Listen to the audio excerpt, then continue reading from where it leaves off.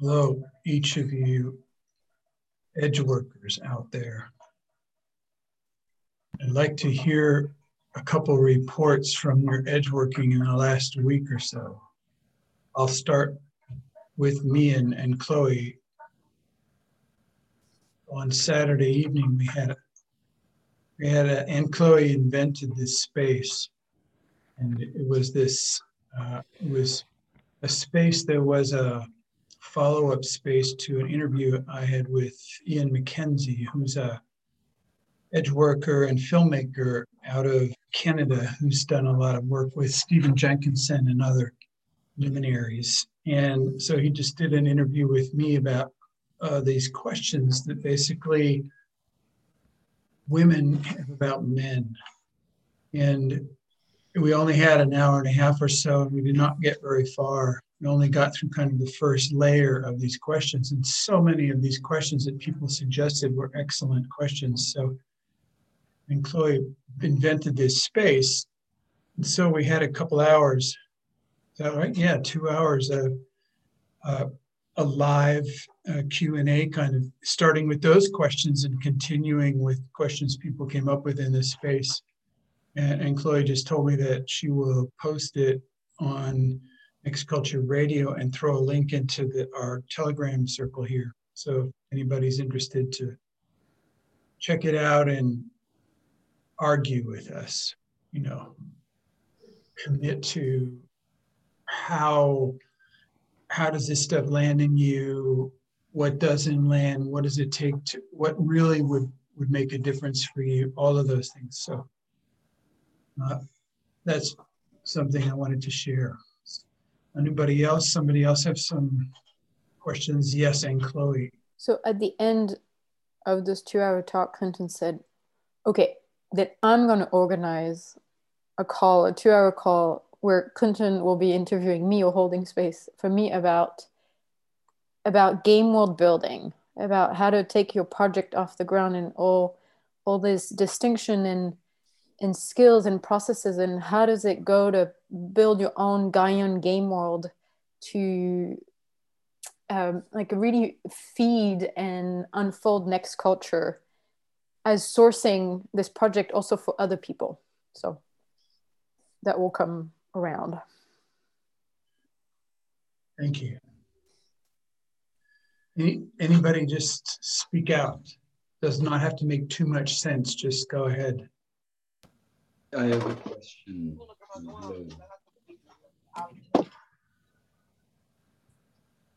Can you hear me? Yes, now.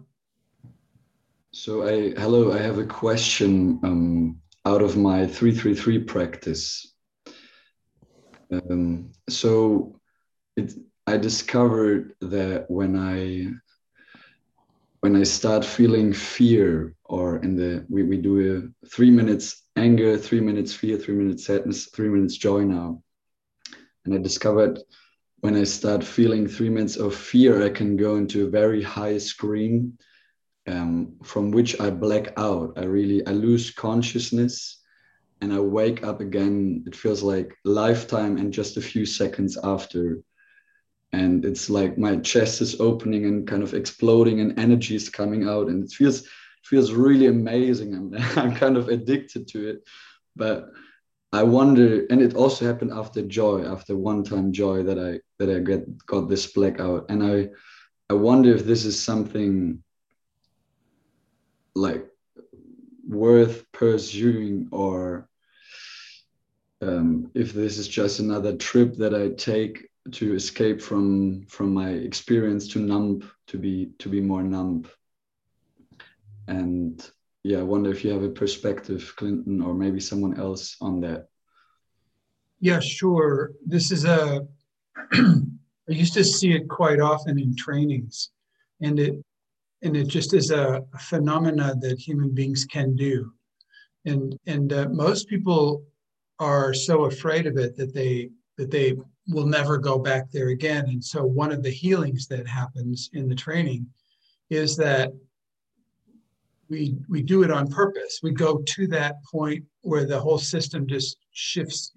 I don't know if it's too much oxygen, not enough oxygen, the blood pressure drops. I don't know how you pass out, how it passes out, but it takes about 30 seconds usually.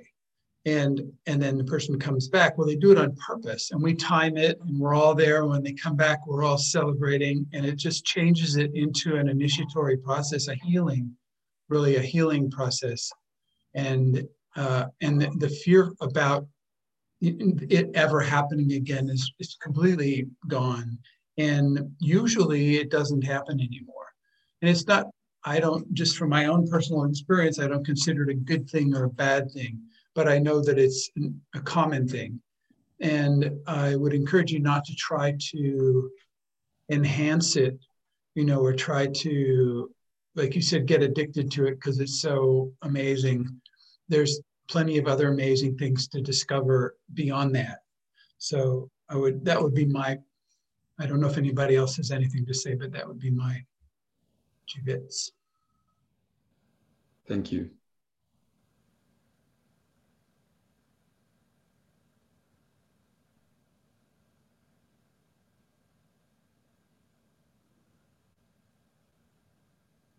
It doesn't seem like there's other sharings about that. So thank you for sharing that.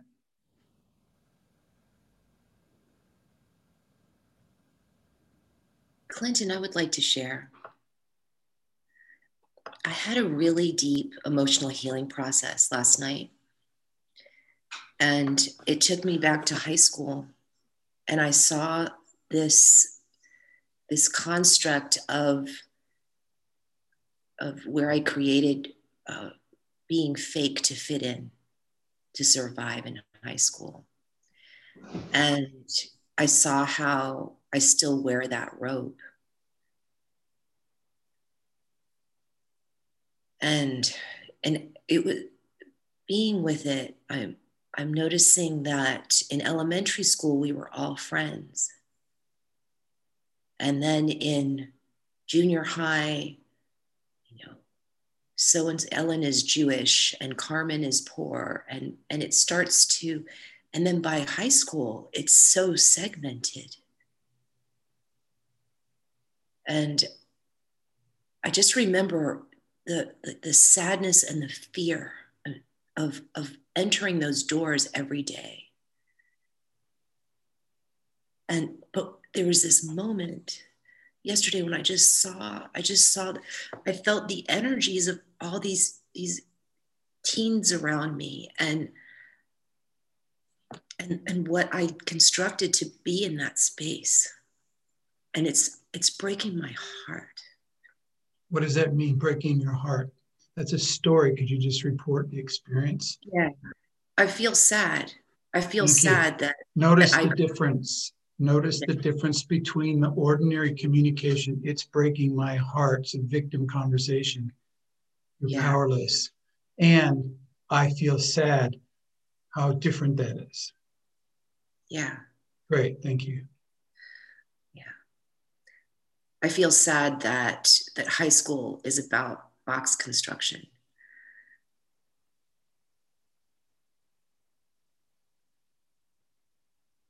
Yeah.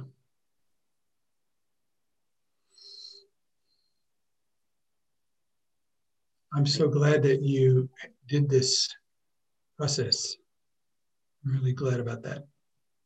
I encourage everybody to do some kind of process. We've been so concerned about people not yet getting out of school, high school, junior high school, college, people not getting out of this prison because it's such a damaging and disempowering imprisonment.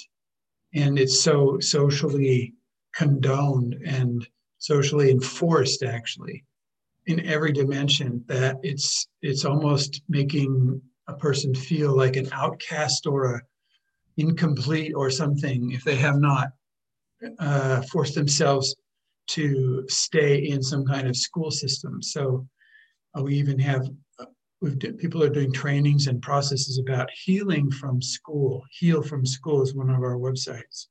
And there's great hints on there about quit school. There's a website, and Heal from School is another website. And these two websites have books and videos and lots of possibilities for experiments to continue on the journey of reclaiming yourself after escaping the prison. Thank you. Thank you for sharing that. Hey, Joseph. Yeah, I'm very grateful for the small now map. I was on a 10 days separation or a pause with my partner, the relationship, and we were met yesterday again, and somehow we were maybe coming closer, and at some point of time I felt that when she said something, there was a very strong, overwhelming feeling or emotion, actually, strong emotion of getting never that the relation will never come up again, and I felt into deep fear and got totally overwhelmed by this story.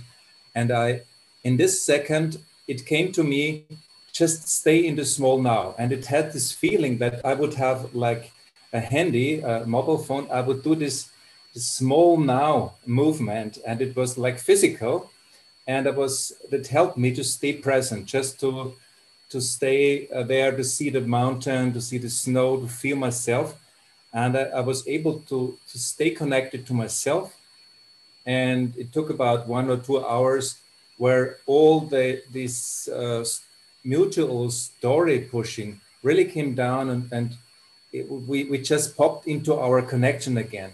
And I'm so grateful for having this present of this small now tool, because we would have, the chance was high that we would get into an emotional story again, with just not having the tool to be present. So just wanted to report it. Also, it helped me to have this feeling of these 2 fingers that helped me to scroll or to zoom into the small now.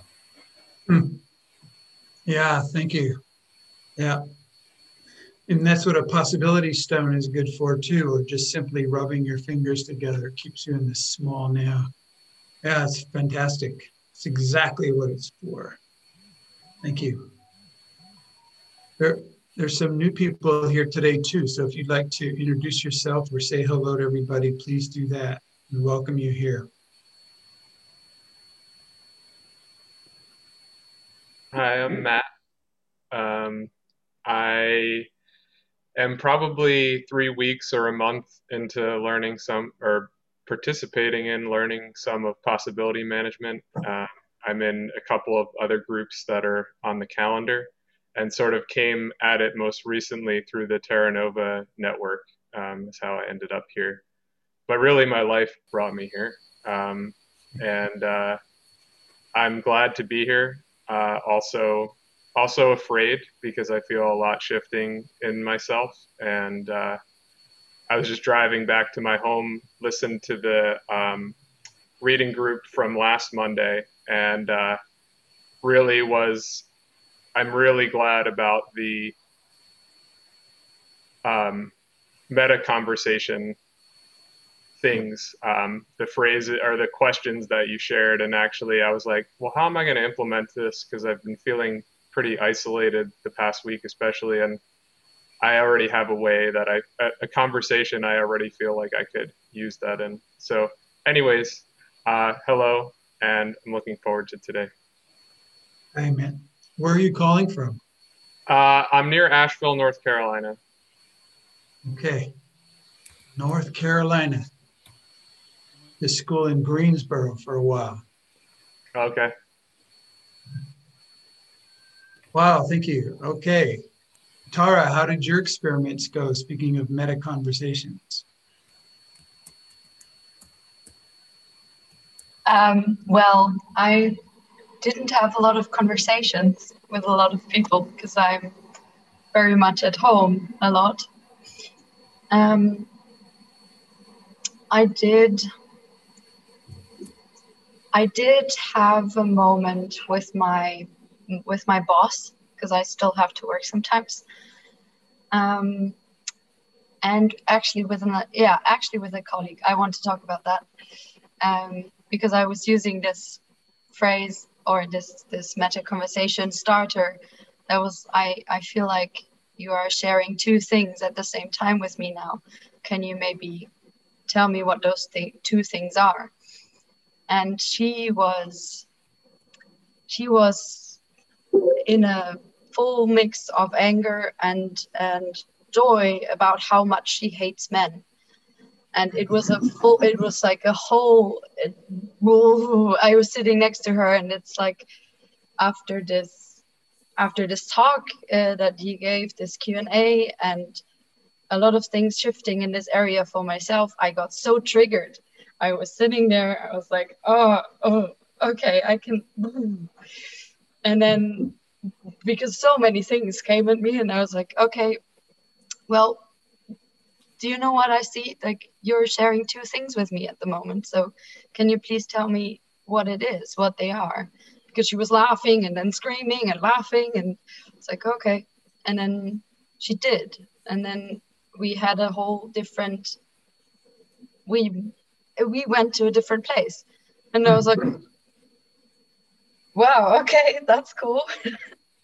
And yeah, I was much more relaxed. Because before I was in this, okay, like these two messages are coming and I have to deal with both. And this person pretends it's one message. And I also realized that this topic is something that where there is an emotional healing process somewhere in there for me, because I've been dealing a lot with mixed messages and not being able to say it out loud. And yeah, so that's where I'm at the moment. Cool, thank you. Wow, thank you for doing that experiment. Nice. I would suggest to you that when you're in a space and having a conversation that has so much energy in it, you can make a black hole, kind of a grounding cord in the space, so you can pay attention to mostly the communication and some of the energy, but the excess energy can just go down the grounding cord of the space. And that's a really useful way to stay present when there's more energy than you know what to do with. So then it's a very empowering thing to be able to face conversations that are high intensity that your defense strategy would automatically avoid, but you're ready. You're ready to actually hear and complete those communications. And so one exercise or an experiment you could try this week is actually go to those people where there is tension in your world. Scan your world, pick 3 people where there's some kind of tension, and go have a conversation with them in person if you can, or online, and say, gosh, I noticed some kind of tension in this space between us. I'd like to find out what it's about. Could you just tell me what it's about? And then you listen and you make sure you have your grounding cord, and that extra energy will go through, and you just repeat back what they said. And it's so funny we're talking about this, because I was just looking at the book, because we're on page 154, and the title of the next section is Using Adult Communication. So it's really a fine introduction to an adult communication experiment, because it costs us energy to have these tensions in our world, even from years ago, even from 5, 10, 15 years ago, these tensions hanging around, there's an energy drain. And it doesn't take so much. I'm not saying you're going to fall back in love with each other and everything will be, completely, you'll become roommates or something after that. But it's fantastic to complete these communications, because the other person will probably not do it. They will probably not do it because they haven't been studying this stuff. They haven't been learning the new tools. But you can do it. You can do it. I mean, a leader in relationship is the one who gets off of it first. Meaning the one who calls the other person up and says, I sense some kind of tension between us, I don't need that. I want to know what it's about. Can we can we just clear it up? Or I'm ready to listen to you. And then, be sure, because the reason we have these tensions is because it's a kind of a gremlin food. It's this unconscious part of ourselves that's feeding off of low drama. I'm better than you, or I'm worse than you, or you did this to me and you never apologized, or you promised to do this and you never did it, and I resent you. And all these little tensions are gremlin snack foods. And then we have other things to do with our gremlin that are far more creative and productive than that. So, but if you don't turn off the little snacking thing, you won't get that energy back. So I would encourage you this week to just scan your world, find 3 people where these tensions are, and go out of your way to call them up and listen and try to complete what they're telling you. Be sure not to try to justify. Be sure not to try to defend yourself. Be sure not to try to be right, because what you're really doing is you want to have this being to being connection with them while you're talking, and enjoy that. Enjoy the connection coming back, and then keep breathing. They will go through their story and you go, gosh, I didn't know that, or, oh, thanks for telling me this, or, oh, this is what was going on for me, I just didn't know, or whatever, and appreciate them. And then you're done in the call in 5, 10, 15 minutes, and you get all this energy back. So this would be an adult communication experiment. Go ahead, Anne-Chloe. I also recommend, if you do this, is that you have this red cloth as one of your energetic tools. It's this red cloth, and we have learned to hold the red cloth, like the toreador, in front of our heart. The bullfighter. Like the bullfighter. And so when people have all these stories and emotions and reaction and gremlin hooks or whatever, and we hold the red cloth here, then they go straight into our heart and we get hurt. And this is the sensation of getting hurt, which actually is just getting food, you're getting hit by, because you're holding the red cloth here. And it's to really hold the red cloth on the side. And so you can have, like Clinton was saying, this being to being connection, and you can repeat back. But the stories, you can stay in the small now. Like the stories are made in time. And so the stories will go by and then they will go into the past, and you stay, like Joseph was saying, in the small now, in this connection. And I just kind of want to add this, because I had this conversation this morning with a group of trainers who have this really this culture in their team to please give me feedback. So they have really this strong feedback culture, but they're all holding the red cloth in front of their heart. And so they're asking for feedback and at the same time defending themselves from the feedback. And it's an insane way to be in relationship, really, in a team. It's for evolution. And so this whole thing about putting the red cloth on the side, and then this is probably, I don't know if it's actually in the book, but this is kind of the next level of communication, especially if you're in a team and in a project or in a possibility team, is there's stuff that needs to be figured out. There's stuff that needs to be worked through. And really an adult way to do this is both to use questions, like what happened, why did you say that, or why did you behave like this, or I want to know you better, can you explain to me this, or God, I didn't understand what you did there, can you just tell me what happened there. So this, and making proposal, saying, hey, I noticed you did this, and I have this proposal that you could actually maybe do it like this next time. What do you think about this? And that's a proposal. So questions and proposal, and that is completely different from, well, I don't like this. It's like, so what? Like, so what if you don't like it? It's like, okay, what is your proposal? And this is like then you move into collaboration, and it's really amazingly fun to just be like, to just relate like that to your teammates. Thank you. Go ahead, Janet. And then, I'm sorry, Ingrid was first, I think, and then Janet. And there's Stephanie, who has a hand up on that. Okay, and Stephanie too. So Ingrid, Janet, and Stephanie.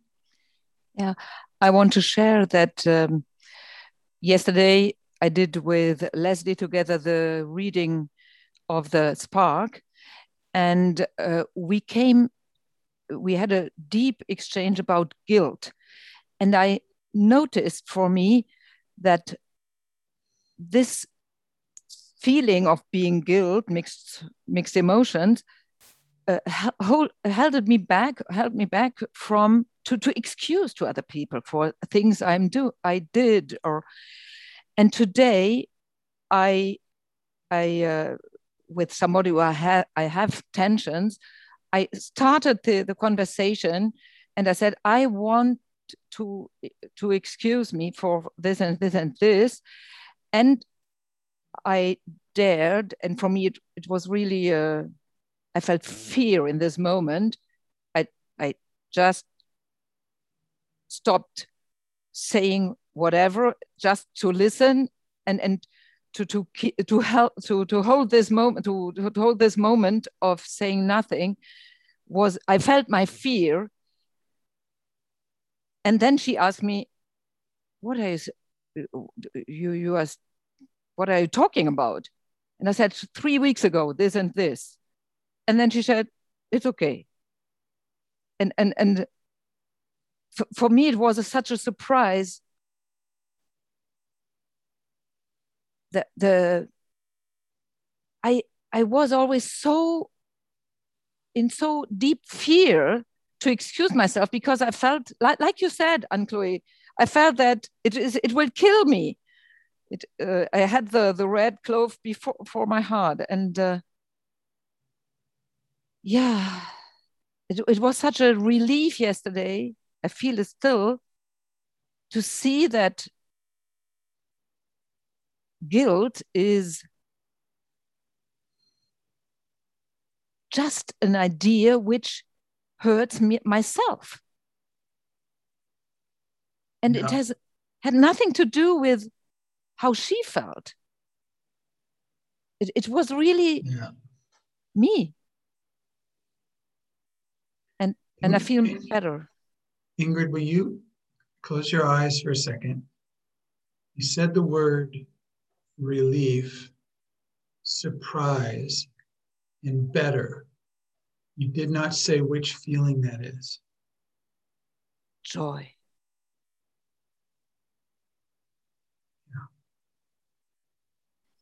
It's allowed. I feel joy, and it feels so much wider. It's allowed to feel joy, Ingrid. In the new world, it's allowed to feel joy. You did good work. You took a big risk. It worked. The experiment was positive outcome. Let yourself feel the joy. Yeah. And tell people you feel glad. Dare to tell people you feel glad. I feel glad. Okay. And other people in your life. We all trust you and love you and all that, so that we're the safe people. But tell the dangerous people that you feel glad. Thank you for this. I will do that. I will dare that. Yes. The revolution is happening for people saying, I feel glad.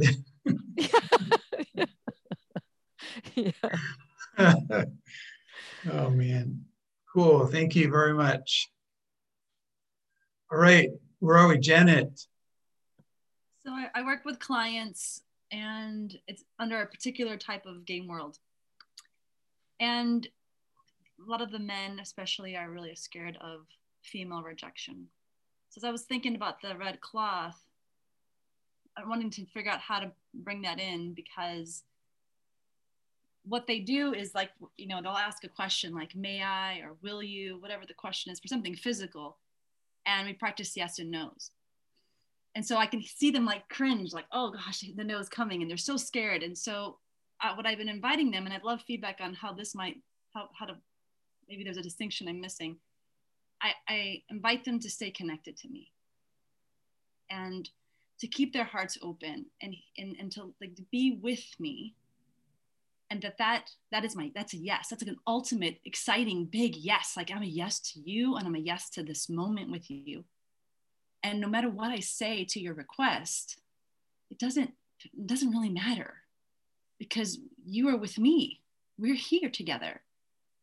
And so, you know, they'll make a request. I'm ready to say no. I don't say no until they're with me, connecting. So their hearts are open. That's really difficult for them. And then the no comes. And I'm wondering, like, is that that's the moment of the red cloth, right? Because I think I still want them to be open hearts. So the red cloth doesn't need to be in front. But I've been wondering where I can put that distinction for them. Like, but the no doesn't feel as scary because the connection is solid. And then the last distinction, I told them this yesterday, if you're making a request from someone who's not connecting with you, then move on. Like the connection is more valuable than the other stuff. Like you may ask, but like if you're noticing that they're darting your connection, they don't want the connection, then I would just say move. I mean, this is my thinking, because it just hurts so much. But I think it's hurting because they're wanting something instead of the connection. So there's just some thoughts. I was just wondering how the red cloth could fit into that. I would really encourage you to watch this Q&A session that we did on Saturday, because 2/3 of the way through it, there was a relatively young man who dared to speak out in the space. And in that space were people with a lot of awareness and pain and healing, and there was a lot of intelligence and shared connection in this space. And so he felt safe enough to speak, and what he was speaking about came from probably the same kind of programming that a lot of the men you're talking to are functioning inside. I want to get something. I'm trying to figure out a good way to get something. And I try this way, and my mind is going, well, she's okay, but she doesn't like me, and she's not okay, but she likes me. And this whole world, he put it out into the space. And it was so clearly said that there was this wall, this avalanche of hatred towards him from the women having to defend themselves from that level of immaturity. And so I know that you're a paid therapist for these guys, and at the same time, you know, at some point it would need to be indicated to them that they are not initiated. And the I that wants something is a little boy, teenager, adolescent taking uninitiated, a sad case, a production of modern culture. And that, I don't know if you have a side door open, but for people to start going through the initiatory processes, because there's no solution to those guys. They cannot do a bigger lie, because the whole act that they're presenting is a lie. It's a show, it's fake. And that's why they're so terrified, is because they know it's fake. The women know it's fake. You know, and they have no idea how to be something other than that. So I would really encourage you to dare to go the next level with your work with these guys, because they really need a bigger confront from you. They're depending on you to be the bullshit detector. And so refining their bullshit is very different from, hey, let's start with something that you know nothing about, and your father knows nothing about. Yeah. What were you going to say?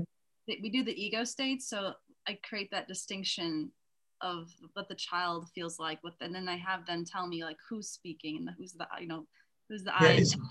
It's bigger than that. It's bigger than that. The entire thing is a mask.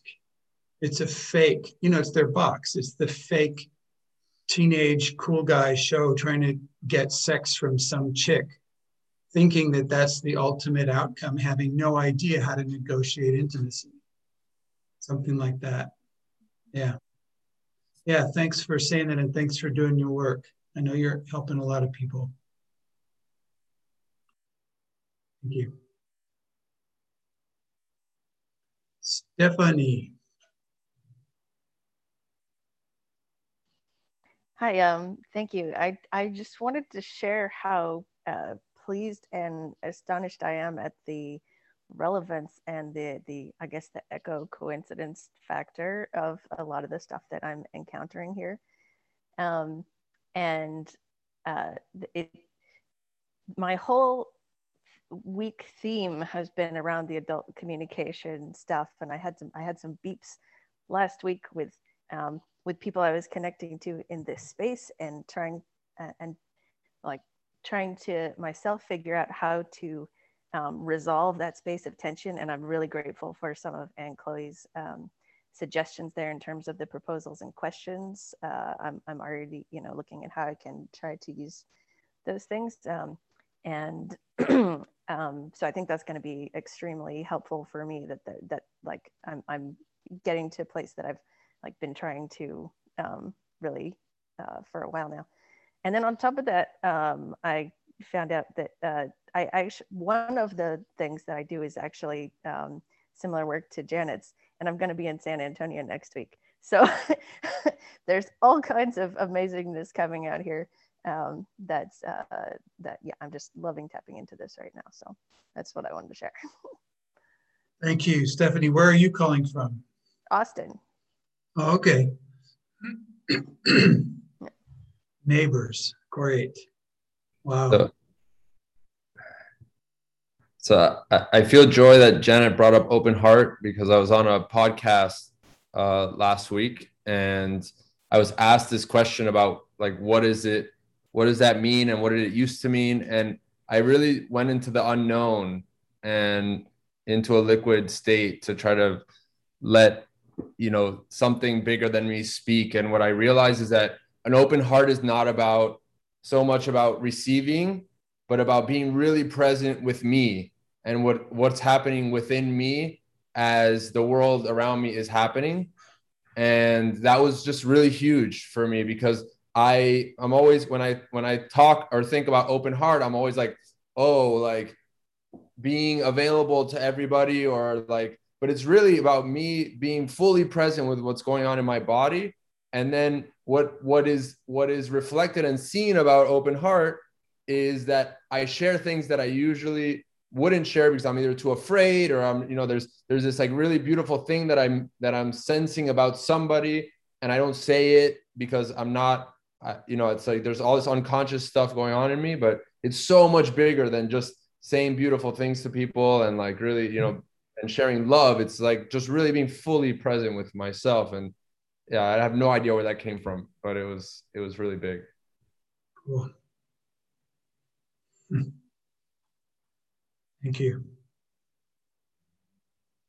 Emma, what about you? Where are you calling from? Thank you. I'm in Puerto Rico with Jeff. Oh, wow. And yeah. Oh, okay. Yeah, I've been learning about possibility management for the last month, and my whole world and reality is shifting. And it's like I've known, it's like things that I've known, but like my body is like it's like puzzle pieces are locking in, and like the languaging that is used, it's like blowing my mind and my world open. And yeah, I feel a lot of fear because of that, because I'm like, I feel how quickly I'm shifting, and like what I'm leaving behind of like these things that were so comfortable for me. So it's a lot, and I feel a lot of joy about it as well. Wow, thank you. Hey, Emma, don't forget to also let the sadness come. Don't forget to let the sadness of grieving the years that you did not know about this stuff, the years that you were just copying or using the ordinary ways of doing things, and that part of you won't come back anymore. You cannot come back anymore. Consciousness is a one-way road. It's very difficult to become less conscious. So don't forget to be okay with grieving the loss of your identity of who you were even last week. You know, in Puerto Rico, you guys can make this little graveyard and make a little cross and have a little funeral for that part of you who used to be adaptive or smiley, or who used to stay back and not ask for what you want, or whatever part is over for you, and just and honor it for having served you for so long, and then let it really go. Really let it go. Yeah. Yeah, thank you. That Yeah. was really big. Cool. Welcome. Mark, were you going to say something? Yes. After the Saturday phone call, I generated the letter to initiate the Gaia world that you and I talked about a year ago with the game and the prime language. And I am looking for feedback on that letter before I send it. I plan to send it, like I said, tomorrow. So, but if you need more time, I could probably extend it. I'll see. Yeah, Mark, probably you're not going to get feedback from me. I'm just involved in a bunch of projects right now. And I really just need to trust you and the universe to go ahead with it. I won't have. That's what I need to hear. Thank you. Okay. Yeah. But you could also, if there's somebody else here who wanted to check it out, just ask if somebody would check it out with you if you want. Are there other people that would like to review my letter to a business acquaintance that I knew from years ago regarding generating a new company? And you only need one or two, so it's not like a bunch, one or two people. Whoa. Jeff. Whoa. And Lindsay. Whoa. And Lindsay, yeah, great. Yeah, Jeff's had a lot of experience with this stuff, and I don't know Lindsay yet, but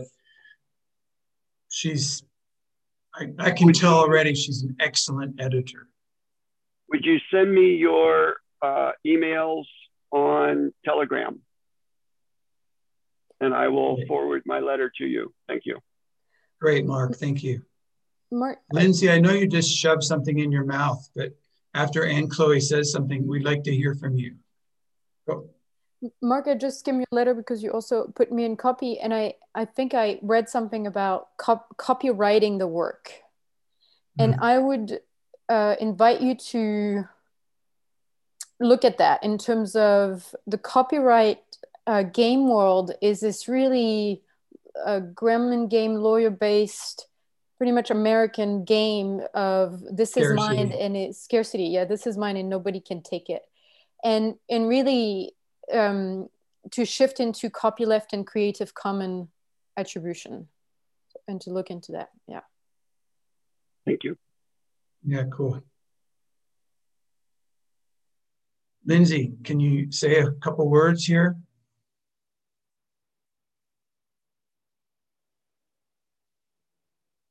Yes, I can. A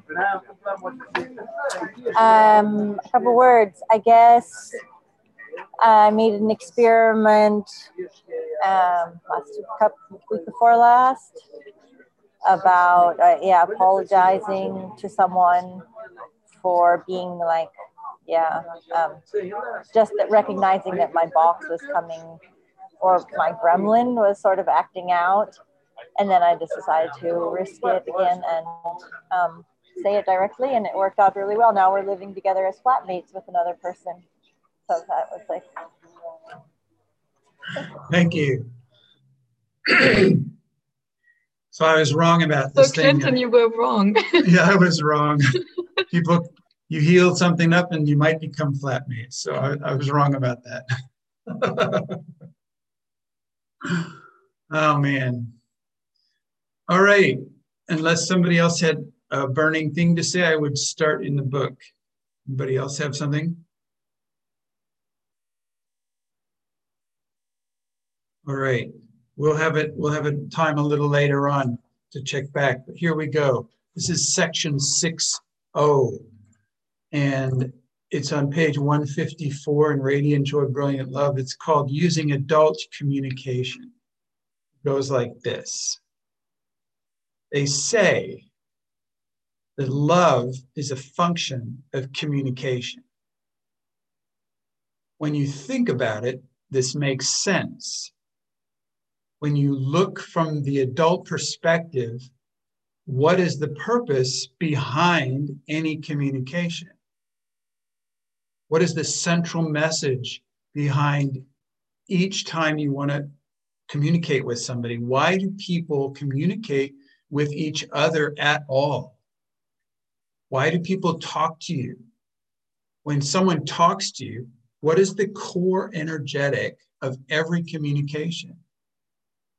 So this is such a straightforward question. You would think that we would all immediately have the answer.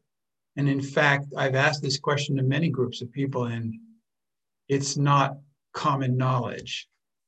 We do not often recognize consciously that the core message in every communication, no matter what the communication is, I love you. Even when a person says, I hate you, the core message is that in that communication is, I love you, or they would not have bothered even telling you that they hate you. They would have just not bothered to communicate with you at all. Try to let this idea sink in for a while. Because if you let it sink in, it will change your whole platform for interacting with people you know and people you do not know. The prime motivator that transports every communication is deep, caring love. Now, you have an important experiment to do. Use the proposal that I love you is the underlying message in every communication you receive, and go see what happens. To do the experiment, you have to split your attention. That means keep part of your attention here and put part of your attention over there. Use 50% of your attention to listen to what a person is saying to you. Read their note, their letter, their email, whatever the message is, 50% of your attention there. And at the same time, use the other 50% of your attention to remember that what is moving that person to communicate with you is their love for you. So beneath all the layers, even within complaints or blame, somebody ridiculing you, doing negative feedback, the motivating force of all the communication is love. What they're really saying in so many words is, I love you. With this adult perspective in place, notice what happens to the quality of your relating. Spend time enjoying what you notice. So it's a totally different world if when the policeman stops you because you're going too fast and he says, could I see your driver's license? And you look up at him and he goes, he's saying, I love you. And it's a completely different world when that is happening, when the waiter says, what can I get for you? And he's going, this guy's saying, I love you. So that's the experiment, is not only to notice it, but to be fed by this other vibration. So here's the intellect, hearing the information, listening to and understanding the words, but here's this other dimension where love is happening in the space. And it's not necessarily a personal kind of love, you know, although who knows, but it's definitely love happening if they're even talking to you. And so a lot of us, I even heard today some people saying, I'm lonely, or I'm separate, or I don't have conversations, or something like that. And it does not really work with recorded messages. It doesn't work with movies or videos or that kind of thing. It really needs to be a live conversation. But even if the conversation is from halfway around the planet, this love stuff is still happening. And so even in, like, for example, I checked in the talk on Saturday, later on, somebody was asking for what's the indicator of when love is happening. And I checked with people, I say, can you feel this vibration happening in your nervous system right now? And essentially everybody put their hand up, they could feel it, because that was love happening in the space. And so you can actually, it's a sensation. It isn't a concept. It's not an idea. The sensation of love happening in a space is actual. It's an actual sensation. And so it means you need to sink out of your mind. You will not get it in your mind. But you can practice eating an apple with your mouth, and actually take it slowly. Eat your apple slowly. Like don't have this thing in your mind going, yeah, I'm eating an apple, and then the apple's gone, and you've got your email sent out, and you see this apple core on your desk and go, God, what was that? How did the apple core get there? Oh yeah, I ate an apple. Well, that's a concept. But the energetic of it, you never let it in because you were up in your head. So this requires sinking into experiential reality to have the actual sensation of love happening, and then you're being fed by it. And it establishes a whole new way of relating to the lady at the cash register in the grocery store, the guy in the post office, the mail person, whatever people you're interacting with. It totally changes what's the value of what's happening. Tara? Yeah, I wanted to share something about that because I stepped into a trap of this distinction, and it was completely overtaken by my box and gremlin to use it for being small and not saying what I want, because every communication that is coming towards me is love. So everyone that communicates with me means good. And as soon as I heard this for the first time, my gremlin in my box, they grabbed it, and I couldn't experience that reality that you're talking about now. And I've been doing a healing process about me having this strategy, but I just want to put it out there as a potential warning for people who have similar strategies to grab onto this as like, yeah, okay, you just mean good, and I'm not. Yeah, I just want to put it out there. Yeah, thank you. Don't.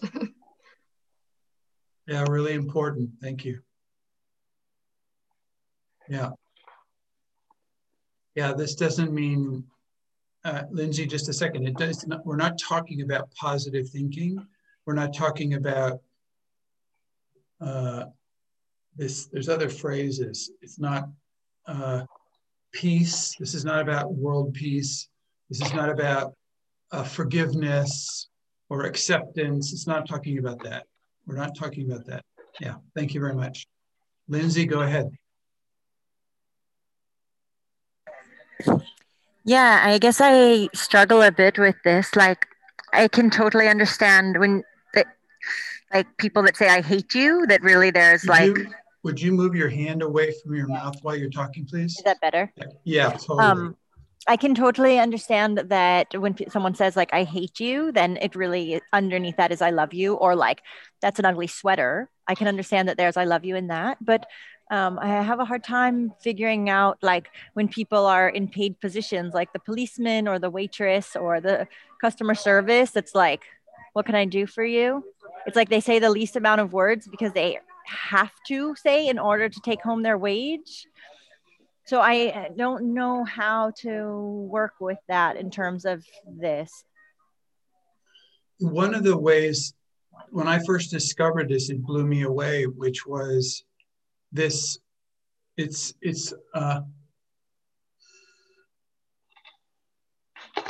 I did not have to figure it out with my mind. So I'm saying you do not have to really get it figured out with your mind.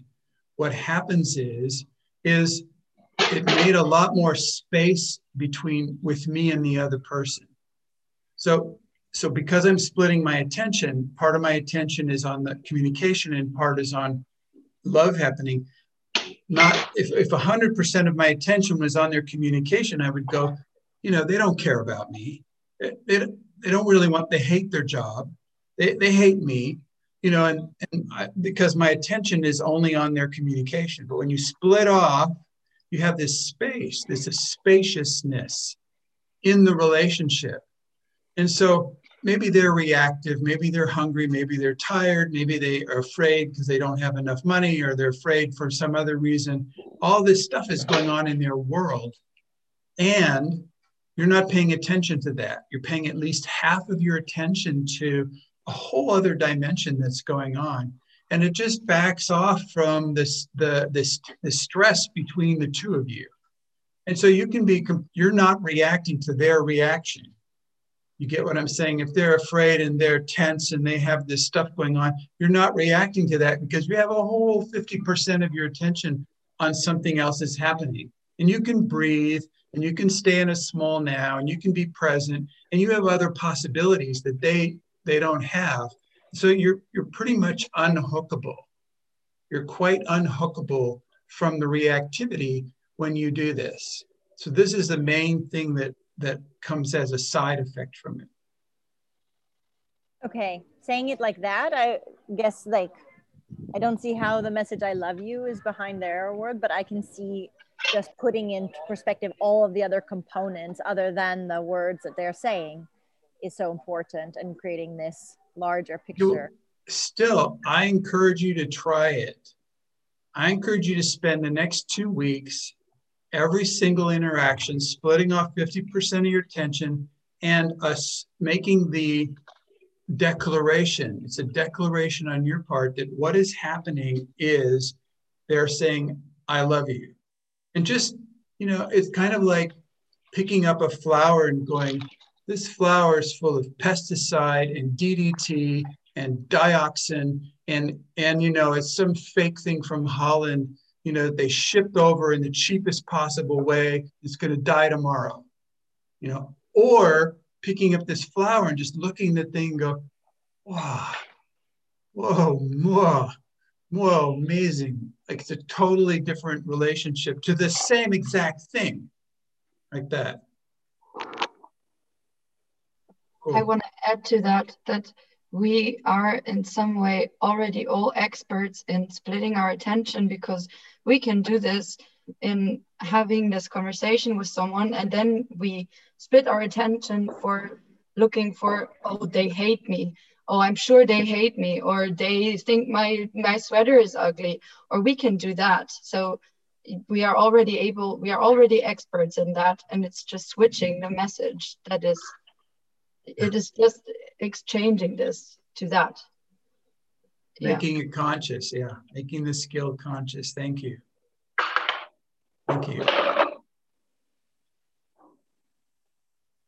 The book, I'm going on in the book. So it says as explained on the map of communication, which is on the next page. We'll get there pretty soon. It says the purpose of adult communication is to complete communications. So your goal is to complete communications. The underlying principle of adult communication is that a communication persists until it is received. Means it goes on over and over. Dora, I don't know if you can hear me, but your mic is on and you're putting a lot of background noise in there, unless Anne Chloe can silence you. Thank you. So the purpose is to complete communication. So Dora just completed my communication right there. I asked him to mute and he did. So that was a completion of a communication. So that's the purpose of adult communications. And receiving communications completes them. So it's done forever. I never have to talk with Dor again about this moment where the noise was coming. It's over. It's finished. I noticed it. I shared it with him. He saw it off. It's finished. That thing is gone forever, except that it's recorded on this tape. So. But it's really over. It's really an end. It's over. And so what happens is that communication vanishes with a bing, goes bing, like that. And you get to sync to the next more subtle layer in communication. You get to go to the next thing. So a lot of us, for example, that experiment we were talking about where you scan your world and check for tensions, those are incomplete communications. And you will stay stuck there. You cannot proceed until that communication is completed. That's the purpose of, and you get the energy back because there's energy tied up in incomplete communications. Communications often have many layers. Through receiving communications, you can complete layer after layer and move ever closer to the central message, which we were talking about before, is I love you. If you do not receive the top layer of a communication, in whatever way it is offered to you, then the next and more important layers will never be revealed because you're stuck at that superficial level.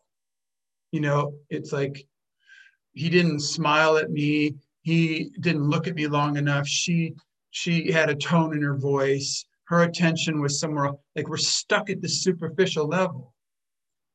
If a communication is not completed, the communicator is frustrated, whether that's you or the other person, and must try again later to make the same communication. So have you ever had the same communication come from somebody more than one time? Anybody ever have that? Yeah. Yeah, so that's the signal. That is the signal that it is not complete. You go, I did not get a bing. I did not get a one. I'm stuck at that level right there. And you can go right back to that person and complete the communication and go to the next level. And then they become your roommate. See, now we know what happens. So by blocking communication, you are saying no to love happening. Okay, by incompleting communications.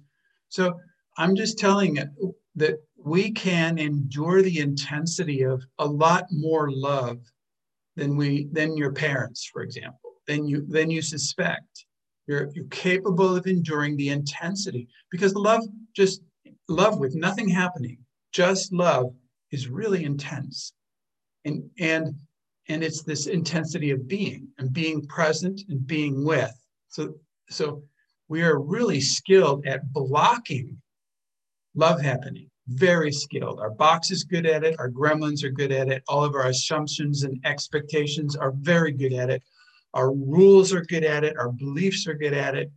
You know, our whole system is really excellent at defending ourselves against love happening. So what we're talking about is radical revolution.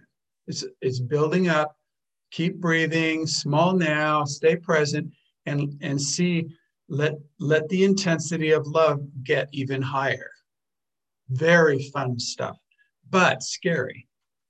So as it is, we do not know how to receive and complete communications. We never had a class in this. We have algebra and trigonometry and geometry and history classes and like all this stuff.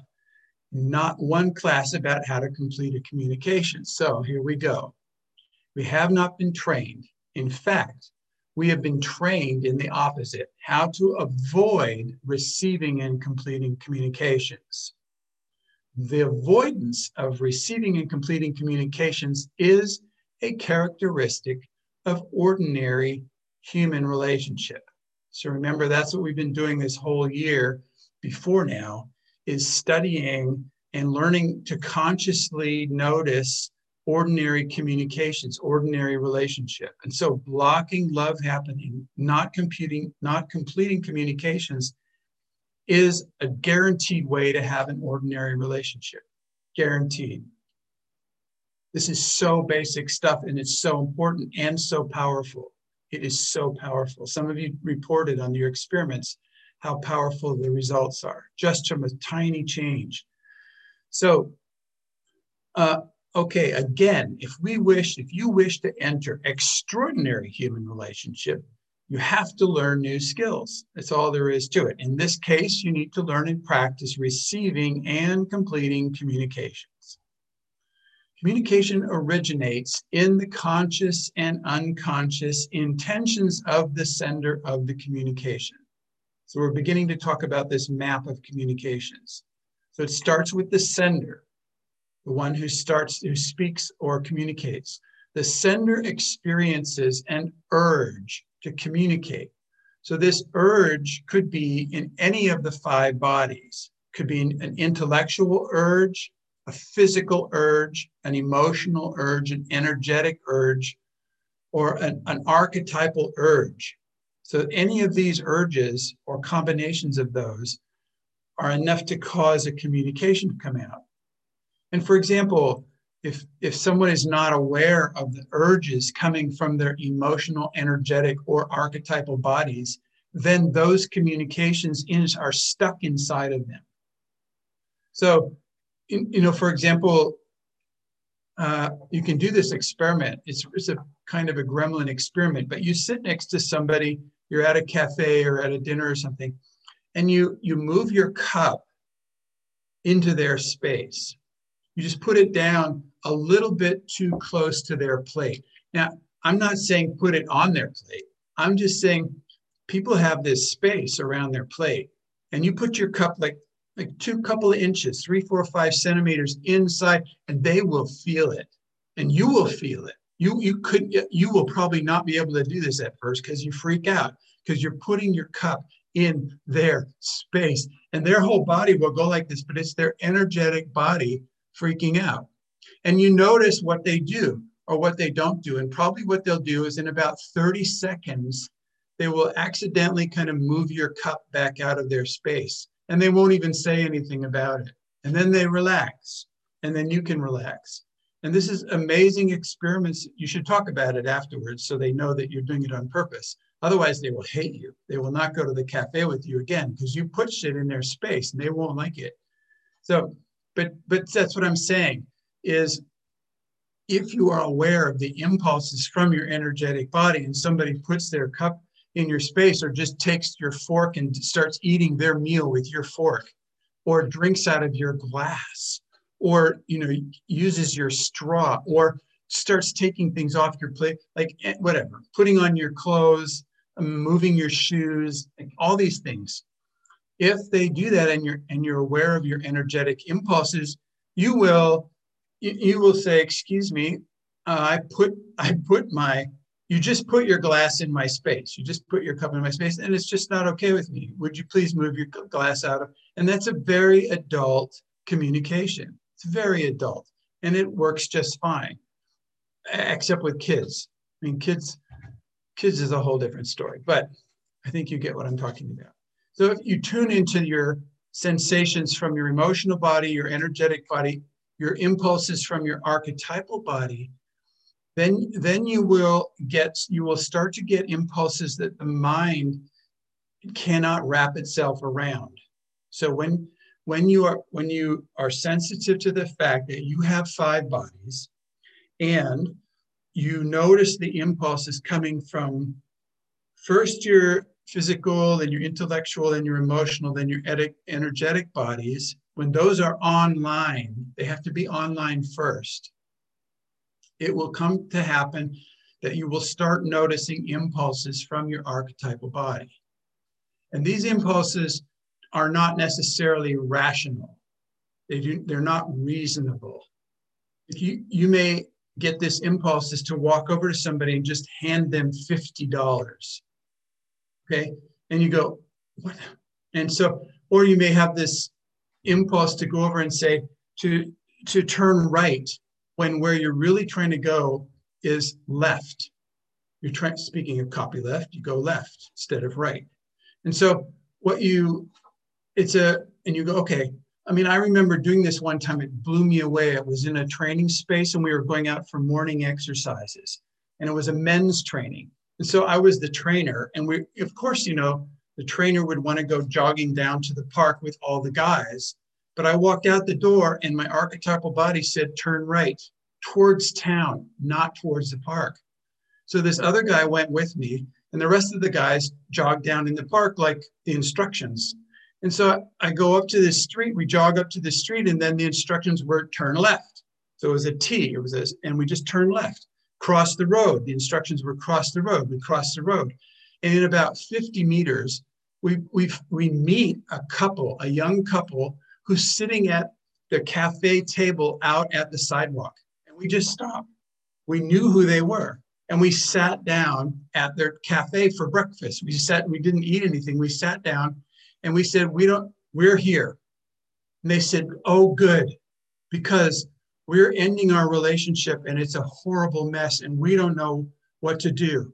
So we took them through a complete divorce in 15 minutes. Money, couch, house, the rental, dog, the whole thing. You know, it was handled in 15 minutes. We were crying. There was completing the emotions. You did this. I heard. The whole thing was over in 15 minutes and we ran back to the room and met the guys. And so these are the kind of things you start getting in alignment with the impulses from your archetypal body. Probably you can start telling us stories about the same kind of thing in your life, but these are impulses that make a difference. These are impulses not about you. They're serving something greater than yourself, your bright principles, serving Gaia, you know, following the impulses from ECHO, the Earth Coincidence Control Office.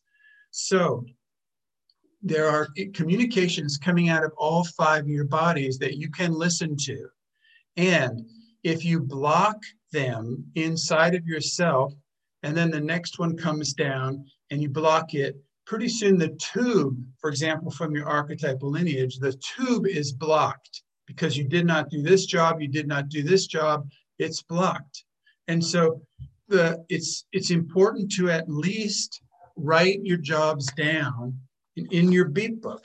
At least write them down in careful detail and go, I got it, thank you.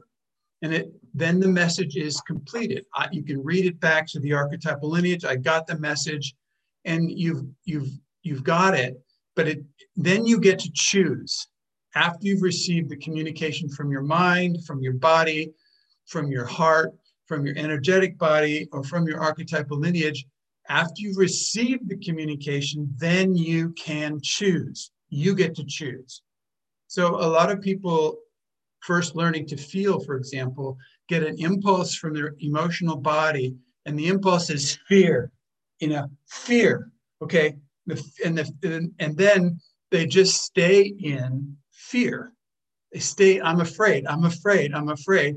And they let the fear decide what happens next. And that happens because they don't complete the communication. Instead, it's like, oh my God, I'm afraid, I'm afraid, I'm afraid. And then things shut down. So the alternative is fear comes, you keep breathing, you go, it's fear. This is fear. And you say, welcome fear. What do you have for me? And you get out your beat book and you write down what the fear says. You know, I'm afraid I won't have enough time, enough money, or they don't like me, or I'm going to make a mistake. It's not going to be perfect enough. I'm never going to make. You write down exactly what the fear has for you, and you complete the communication. It's complete then. I got it. Anything else? And the fear goes, no, that's it. And you go, okay, thanks. And then the fear's gone out of your body, and then you can decide what you're going to do. The fear does not decide for you. So now this is how, as an adult, we're talking about being an adult is extraordinary. This is how an adult uses the communication from your own fear and from the fear of other people. So somebody says, I'm afraid, the guy comes up and says, well, I'll fix it. I can change that. Here, do this, try that, and the woman goes, you didn't hear me at all. I'm trying to tell you I'm afraid. And the guy's going, well, I'm trying to tell you I can fix it. And the woman's going, I don't give a shit. I'm not asking you to fix it. I'm just trying to tell you I'm afraid. And finally the guy goes, oh yeah, I could complete this communication. Let me have a do-over. And he says, oh, you're afraid that we'll be late if I didn't change my clothes now and we get in the car now and we start driving now. She goes, yes. Bing. And you go, okay then. And she goes, thank you. That's it. You don't have to do anything. I just wanted to tell you that I'm afraid. And so it sounds ridiculously simple. It is ridiculously powerful. It is ridiculously transformational. It is ridiculously adult to actually complete communications like that. Actually listen, hear what's being said, repeat back what's being said, and go. And the sender, the person who's making the message, goes, either you got it or you did not get it. And then they have a chance to correct. I'll just keep reading right here. So if you wish to enter extraordinary human relationship, you have to learn new skills. In this case, the skill of receiving and completing communications. So communications originate in your impulses, and they might be conscious or unconscious, but you have this impulse. So then you have this urge to send out this message, and then you do the best you can to encode and communicate your message in a form that can be transmitted to the receiver. So most often, the encoding is just spoken. It's most often, I don't know about with COVID and all this stuff, but most often it's spoken language, either directly in person or over the phone or through some other media. Encoding can also include written or typed words, drawings, musical notes, schematic diagrams, designs, shapes, or constructed objects. These are all communications. In whatever form the message is encoded and transmitted, the receiver must then decode the message to receive the communication. So I was thinking just then about when my kids would bring me something. So there was one time my daughter brought me this dead bat. It was just this dead, dried up bat, and puts it on my desk.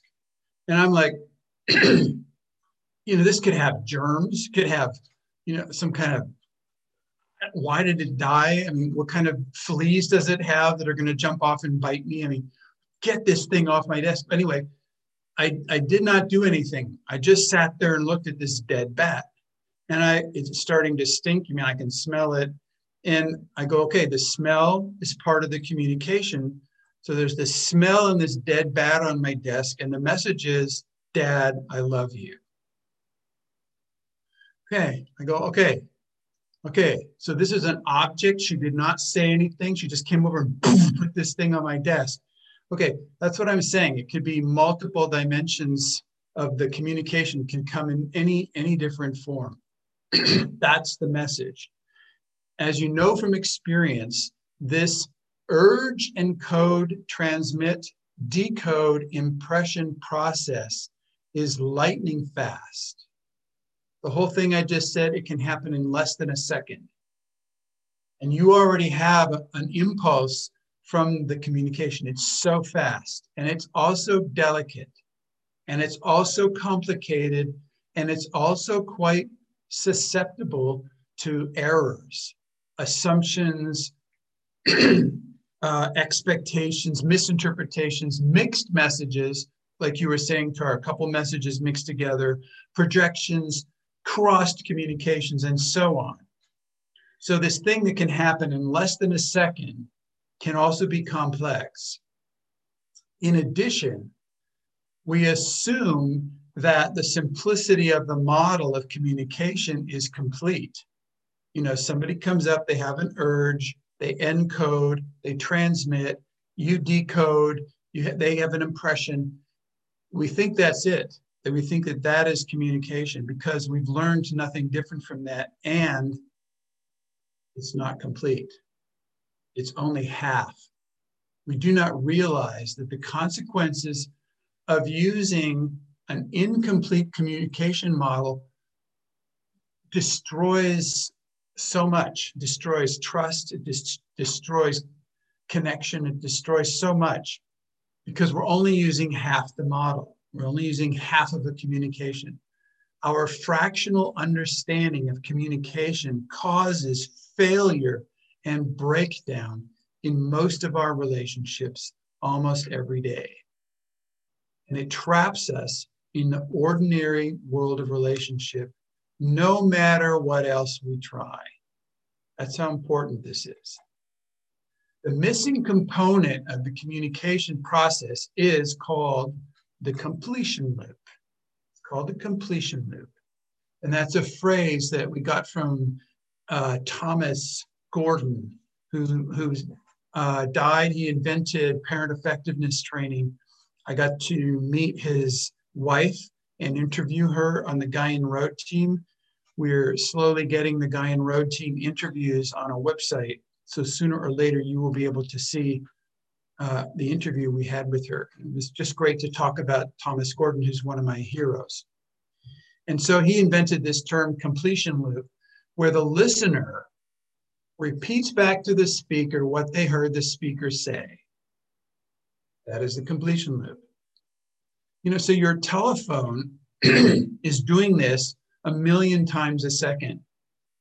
While you're talking on your phone, your telephone sends out to the tower, I'm sending you this packet of information. Did you get it? And the phone tower sends back to your telephone, you just sent me a packet of information. Here's what I got. Can you please check it to see that it matches the thing you sent me? And your phone goes, okay, I'm checking it. Yeah, it matches the same. You got it. Here, you got it right. Here comes the next packet. And then the tower does the same thing with the next tower, and that one does it with the satellite, and then it goes. So this is happening in electronics 1,000,000 times a second. With the 5G, it's happening 1,000,000,000 times a second. But that's exactly what's happening. You send the communication, and then the thing that's receiving it sends back what they got to see how accurate it is, to see if they made a mistake. So if what the listener repeats accurately reflects what the speaker said, then the speaker, you get that? If the listener says, what I heard you say is, and it matches what you wanted to say, it is almost impossible not to say yes.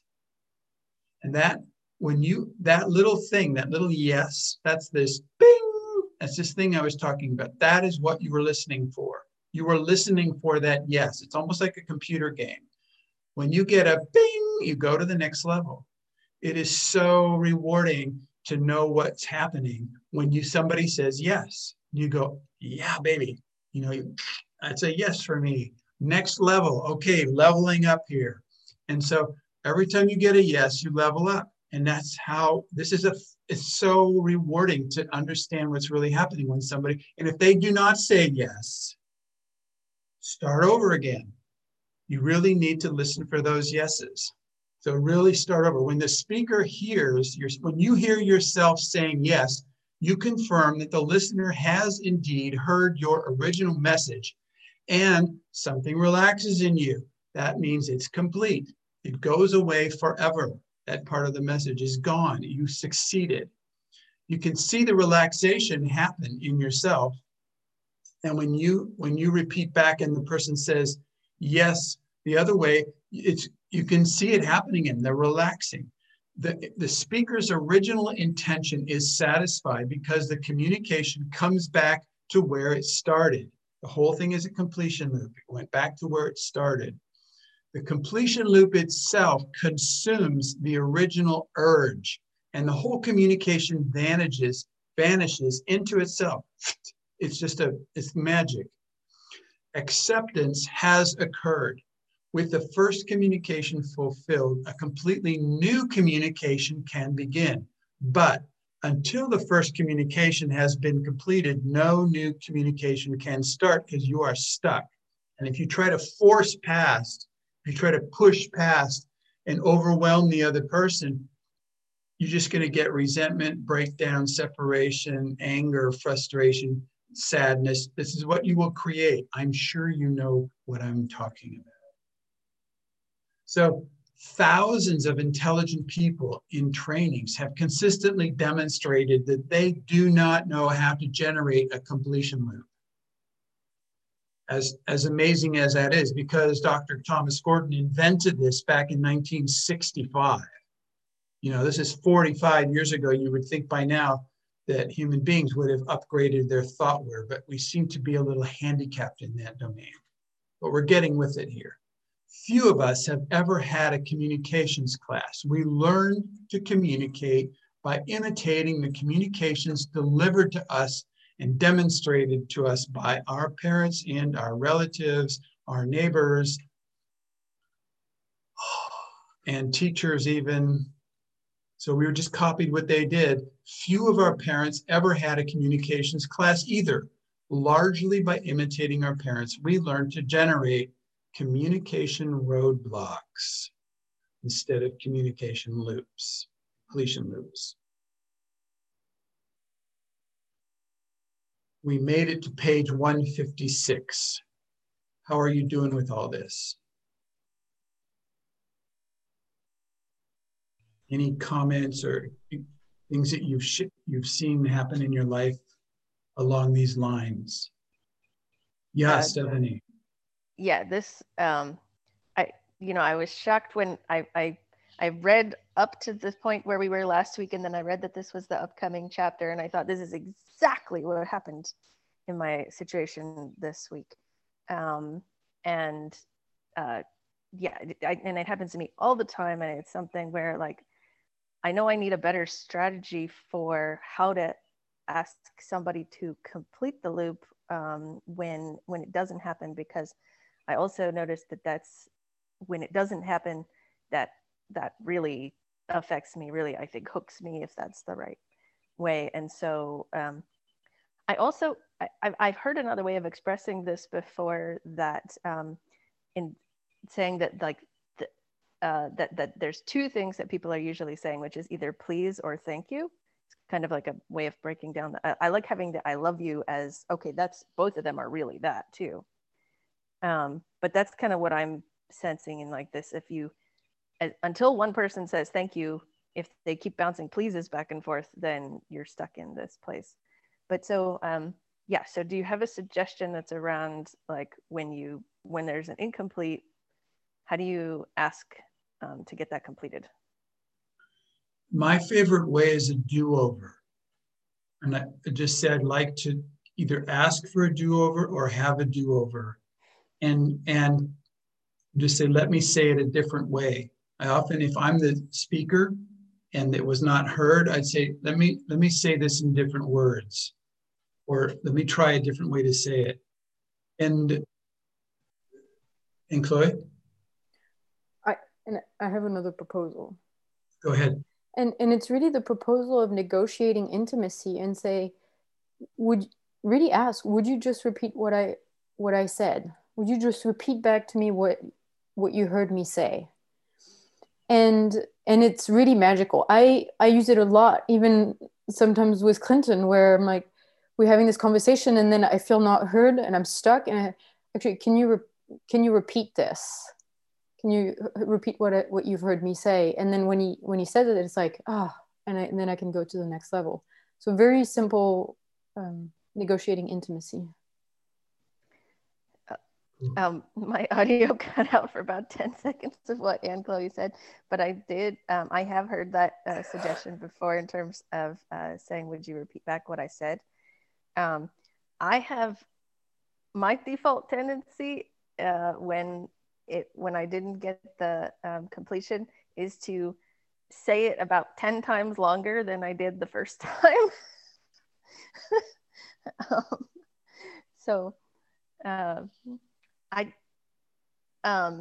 it gets longer and longer to where, like, if I ask them to repeat back what I said, it becomes impossible. So maybe I need to just catch things there or something. I have another hint for you, Stefan. In terms of completion loop, is like it really actually helps to feel heard if you're communicating the feeling and the information. And if you try to only communicate the information, then the story gets bigger, but you don't feel heard because you didn't say, well, actually, I feel scared about this, or I feel sad about this, or angry, or glad. And to just say 1 or 2 sentences starting by I feel, and usually that shortens the whole intellectual story that needs to come to explain the feeling, and you just say the feeling. Okay, and thank you. And I have been working on that in a separate practice too, and it has had really good success. So that makes sense. So thanks. Cool. It's so important to remember this little phrase, I feel angry, sad, glad, or scared. Because the because is the story part. And then you have both the information and the carrier wave. You have both parts of the communication. And when the person doesn't repeat back, when they do not repeat back both parts of the communication, the energy, the emotions, and the information, you will feel it. You will go, you left out the feelings part. Could you please say the feelings part back? You go, oh yeah, you're angry about that. You're right, I'm angry about that. Yes, bing. So yeah, these 2 components are super important. Thank you. Yeah, somebody else.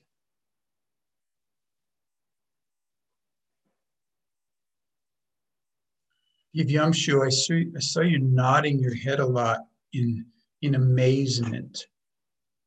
And Yvyamshu, can you live in a community situation oftentimes. Can you tell a couple stories about this?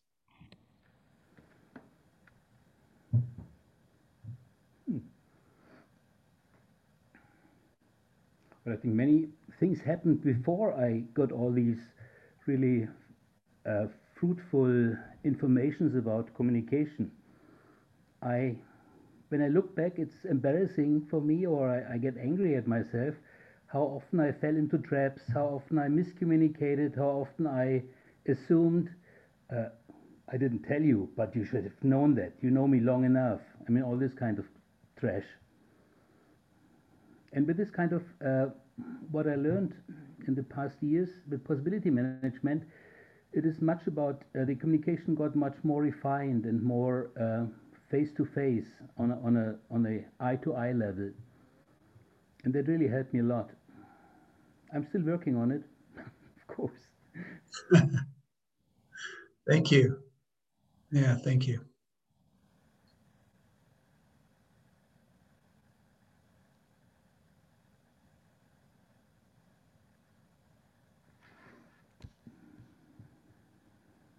Dr. Thomas Gordon also figured out, he distinguished 12 different roadblocks that we became experts at delivering. And I'd just like to go through them, and you can put up your hand and decide if, so instead of completing the communication, instead of repeating back what the person says, we figure out a way to avoid responsibility, to avoid actually receiving the communication, and to avoid love happening. And we figured out 12 different roadblocks. He called them roadblocks. It's a big X. Communication comes, we don't complete it, we send out a roadblock. Communication is over, responsibility is over, love is over, and we wonder why, I don't know, people die of heart attacks or bone cancer, or all these diseases people get from being just incomplete, like unheard and unexpressed in their life. So he's got these 12 roadblocks. I'll just read a paragraph first. Dr. Thomas Gordon described 12 communication roadblocks in his book, Parent Effectiveness Training. When I first read this list of 12 roadblocks, it shattered my world. I copied the list over by hand and carried it around with me in my pocket And I read it whenever I was communicating with someone. I would pull out the paper and I would look at it, and I would try to not do the roadblocks. I had no idea how to communicate without killing communications with one of those roadblocks. And a roadblock is whatever you say, no matter what it is, that does not repeat back and prove to the speaker what was said.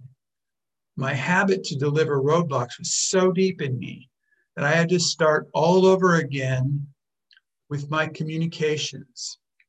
Probably you do too.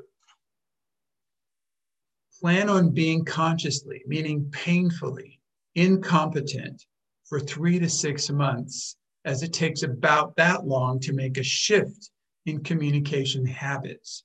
But it's worth the trouble to do it. Make the effort now before more time goes by. Whole new worlds of trust and intimacy can open up as a result of you learning to stop making roadblocks and start making completion loops. Even giving intelligent suggestions or providing sincere sympathy destroys the completion loop and therefore kills the relationship simply because what you say does not complete the communication. It's not bad or wrong or stupid what you're saying. It just simply does not complete the communication. So the speaker cannot experience being heard by you if you do not repeat back what you heard them say. When you seriously consider this list of roadblocks, most people come away with thinking, my God, what else is there? This is all I ever say in my communications. First roadblock is to give an order or give a direction or give a command. So somebody says, I don't want to eat the apple. And you say, you must eat the apple because that's lunch. Or, so this is a command. Did anybody ever do that to you? Anybody ever give you commands as part of your, anybody? Okay, so now you know what it feels like when you receive a command. Second roadblock is a warning or an admonition, they call it, or a threat. So you say, I hate apples. And they say, if you don't eat this apple, I'm not going to give you dinner. If you don't eat this apple, you can't watch the movie tonight. If you don't eat this apple, you're going to not have enough vitamin C. If you like all this, anybody ever do that? It's called warning or threatening roadblocks. Okay, roadblock number 3. It's called moralizing or preaching or philosophizing. So, I don't want to eat this apple. Oh, well, the kids in Africa, they don't even have apples. If you don't eat this apple, it's going to go to waste. And God made this apple, so you should eat this apple. And this apple has a purpose in life, and the purpose is for you to eat it right. Anybody really good at moralizing? Do you ever do that for a roadblock? Okay. Roadblock number 4 is advising, giving advice, or giving solutions, or suggestions. So, I don't want to eat this apple. Well, maybe you could sell it and buy something you really want to eat. Or maybe you could make it into an apple pie and then it would taste better. Or what if one time I did not want to eat an apple and I regretted it afterwards because I was hungry and I got sick. Anybody really good at giving advice? Okay. Roadblock number 5, lecturing, teaching, and giving logical arguments. I don't want to eat this apple. Okay, well then you're telling me that you don't want to eat this apple tells me that you don't actually like me. And so I'm going to tell your father. Well, that's actually 2 roadblocks at one time. That was a combination of roadblocks. Threatening also. So giving logical arguments is something like, you know, if you don't eat this apple, then I'm going to give it to your brother or sister and you won't have anything to eat. If you don't eat this apple, then how am I supposed to feel like a good parent? Something like that. Anybody good at teaching, giving logical arguments, lecturing? Yeah. Yeah. Okay, then roadblock number 6 is called judging or criticizing, disagreeing or blaming. So I don't want to eat this apple. Well, you're a bad person then. You are insufficient. You're not welcoming what I'm offering you. You're going to go to hell if you don't eat this apple. You're making a big mistake. It's going to be your fault that all the money that we spend on food goes to waste because you're not eating the apple. Anybody do the judging, criticizing, disagreeing roadblocks? Okay, there you have it. That was roadblock number 6. Here's roadblock number 7. Roadblock number 7 is a little difficult to understand. It's called praising or agreeing. So how could praising somebody be a roadblock? Well, praise is not any different from blame. It has the same purpose, which is manipulation. It is a manipulation purpose. So instead of like praising is so you're so wonderful, you're so brave to express yourself. I don't want to eat this apple. You're so brave to express yourself. I totally understand. Oh yes. So this is if you here you are, you succeeded in receiving my teaching that you can actually say what you want. I'm such a good parent because you're such a good child or something like that. So the thing is, you're trying to manipulate the person to behave a certain way, to keep behaving a certain way. As the same way like blaming is a manipulation to have them stop behaving a certain way. It's definitely not completing the communication. How many people do praising and agreeing as a roadblock? And Chloe, you do not. You do, well, all right, okay, you do. See, I just did it. Okay, roadblock number 8 is name calling or ridiculing or shaming. So I don't want to eat this apple. Yeah, that's just because you're a carnivore. You're a carnivore and all you want to eat is hamburgers. You know, people like that are destroying the world. It's giving global warming. You're a bad person. Did somebody ever do that to you? Call you a name, you know, shame you, shaming? Teachers at school, it's another power game and it has nothing to do with completing communications. Roadblock number 9, interpreting, analyzing, or diagnosing. I don't want to eat this apple. Oh, well, that's interesting. Well, that means that you have you're a 2-year-old, you're being a 2-year-old and having a tantrum right now. And you're just going to say no, just like a 2-year-old kid. So I figured out what to do with you because you're doing a 2-year-old thing. Anybody really good at interpreting and analyzing, giving you analyzing and diagnosing? Okay. Roadblock number 10, reassuring, sympathizing, consoling, right? Supporting people, okay? This is a roadblock because it does not complete the communication. So somebody says something to you, I don't want to eat this apple.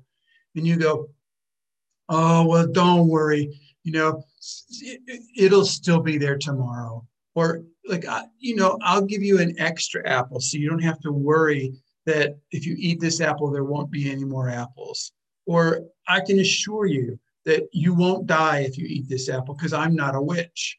It's not a poisoned apple. Like all these reassuring, sympathizing. Anybody do that one? Jeff, you're batting 100, man. Batting 1,000 is really, yeah. That's how I was. This is how it goes. This is what we're taught. You have to get it. You have to get it that this is what we have been shown. Really, we were doing a good job communication by delivering roadblocks. Roadblock number 11, probing, questioning, interrogating. I don't want to eat this apple. What's really going on for you? What are you feeling? What are oh God, that must be something deep. And maybe you need an emotional healing process, something like that. Yeah, okay. We have some people who are good at this one. All right. Roadblock number 12, withdrawing, distracting, humoring, diverting. So I don't want to eat this apple. Here, I'll massage your back, and you can eat the apple and you can just focus on the massage, and then you'll be distracted. Or, if you eat the apple, then, we'll after that, we can go into town and get some ice cream. Or if you eat the apple, then if you don't eat the apple, I'm just going to leave you. I'm just going to abandon you. If you don't eat the apple, then you just have to sit here for the whole rest of the night.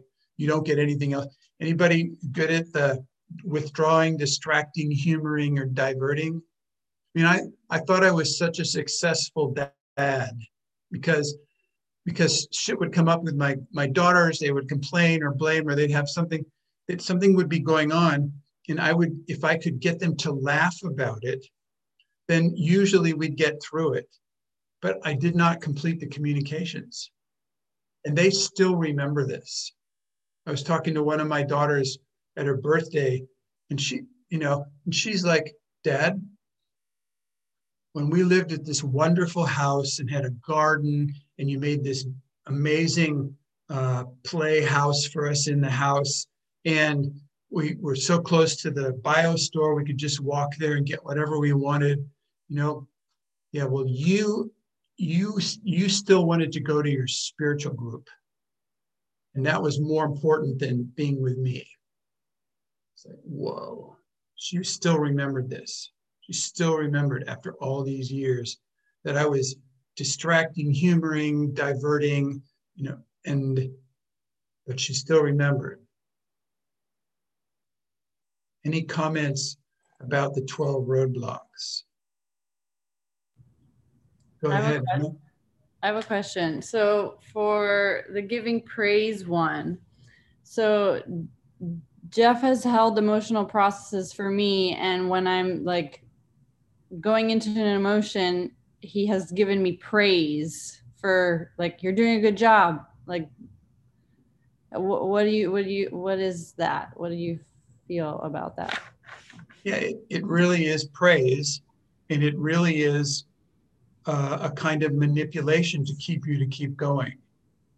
So in those cases, there are 100 sample emotional healing processes online at the Create Possibility website, if you ever want to check those out. And one of the things that I do is I check people's feelings detector. What percentage big is that? What percentage big is it? It's a different conversation. So I've heard you're feeling angry. Okay, what percentage big is that? You go, oh, that was 77% big. And I go, according to my detector, it was 18% big.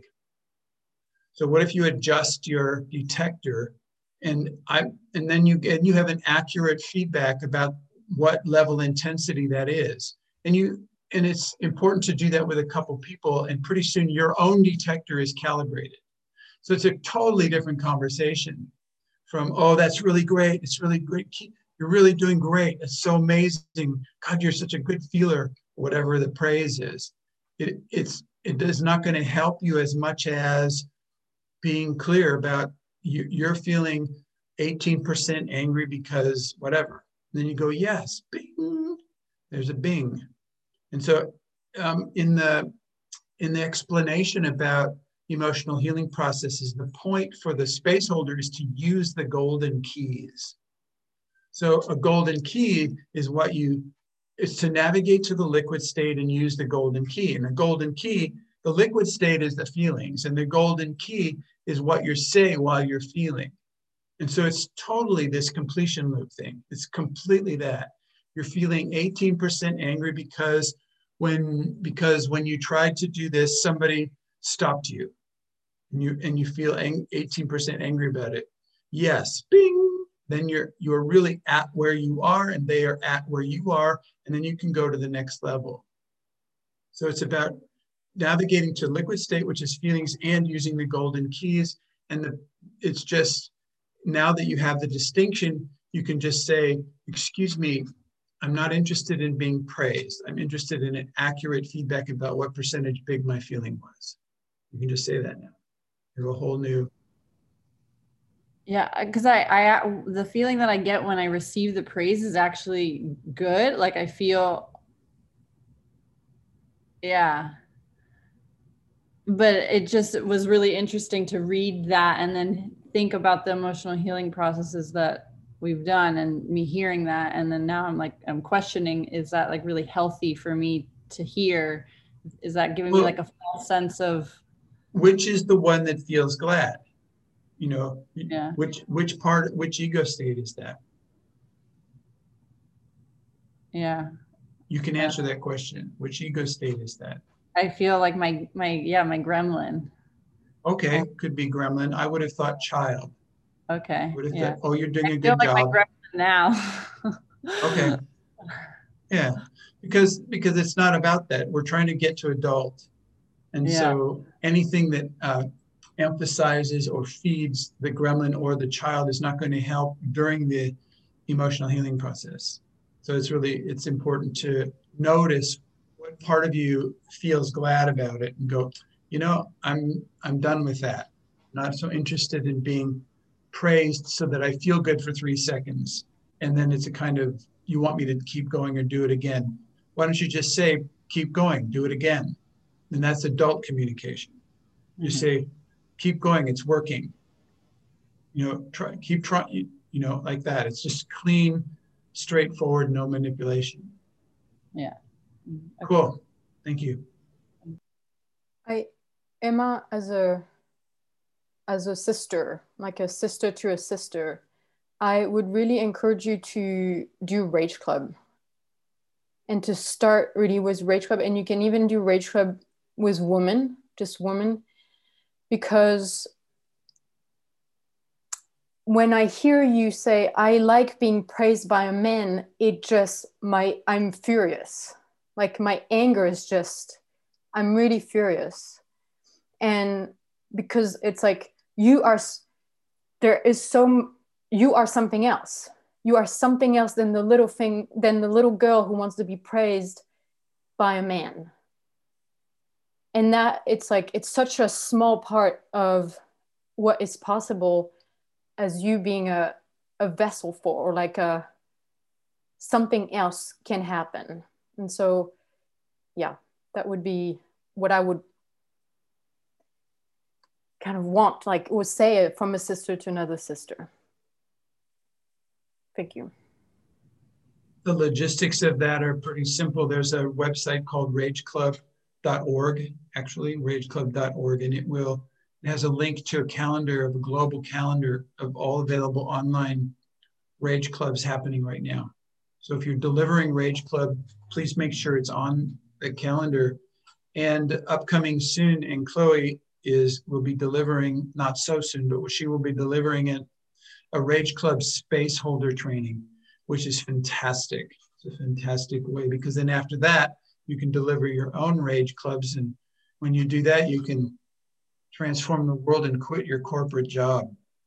So that's really what we're up to. We're interested in empowering people to help each other and get out of the hierarchical structures that we think we need, because that's the patriarchal empire.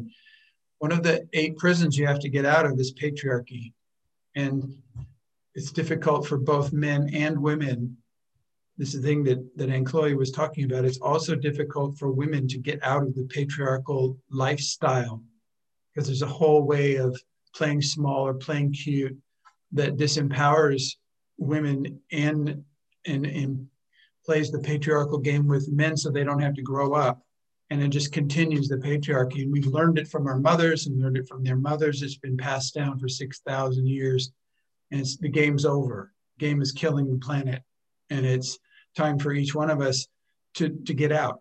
And you can get out. And we know more and more about how to get out. And even though if you start learning about how to get out and it seems overwhelming, seems daunting, seems challenging, there are, exactly like Anne Chloe said, there's brothers and sisters around the world who are doing this work. You really cannot do it alone, but you can do it in small teams. So that's what's happening is we have 3 cells and possibility teams and rage clubs and all kinds of ways that people are helping each other get out, stand up, wake up, get out, speak out, show up, and it's great. It's fantastic. I was just looking for a little bit of clarification on the last one. I wasn't quite sure of your example of your daughter being upset that you were going to spiritual birth. How did that link with the... I couldn't hear you so well. And Chloe, did you hear it? Could you answer?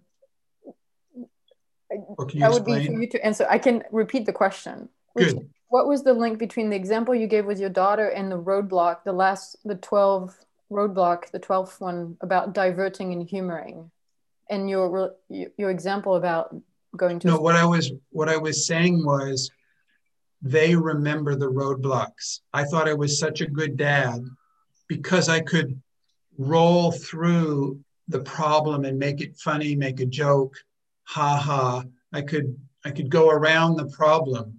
And yet they did not feel heard. They did not feel seen. They did not feel collaborated with. And they remember still today, 30 years later. So that was the point, is that, it might seem like you're escaping the problem in the moment, but it has a cost, and the cost is not healed, even by time.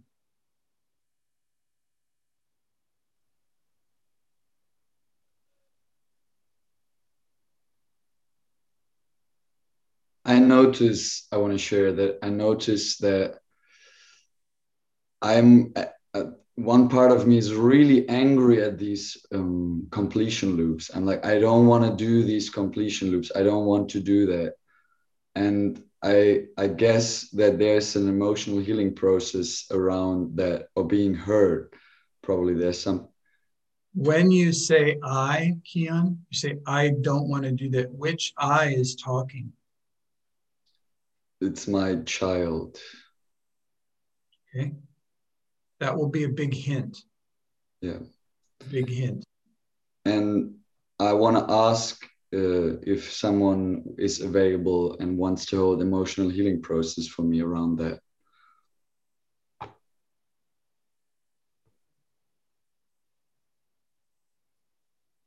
I see Mark and Ingrid and Annie. Hello. Hello, Annie. Hello. So you got three great space holders. Excellent space holders.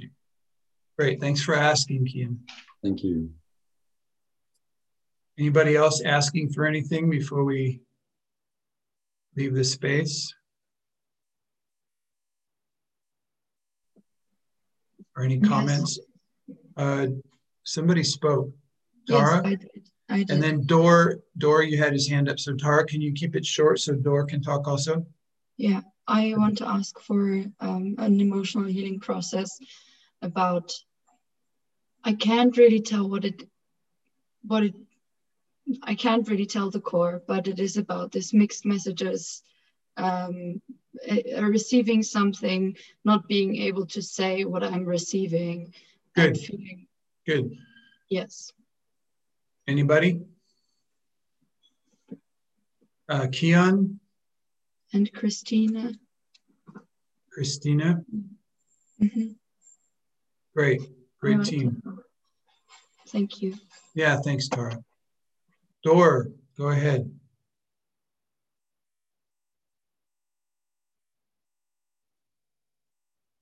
Dor, can you go ahead? Yeah, I need to go. I'll ask that next week. Thank you. I have trainer path. Thank you. Okay. All right. See you later. Have fun. All right. Thank you, everybody, for being here today. We're on this journey. I don't know how many 100 times I've been through this 12 roadblocks map, and every time it's such a wake-up call, every single time. So it's such important stuff, this completion loop. And next week we'll kind of figure out what else we can do besides roadblocks. So have a great time experimenting this week, and we'll see you next time. Take care, you guys. Go for it. Thank you. Bye. Thank you. Bye-bye. Bye-bye. Bye-bye. Bye. Thank you. Bye-bye. Bye. Bye. Thank you. Bye-bye. Thank you. Bye. Bye.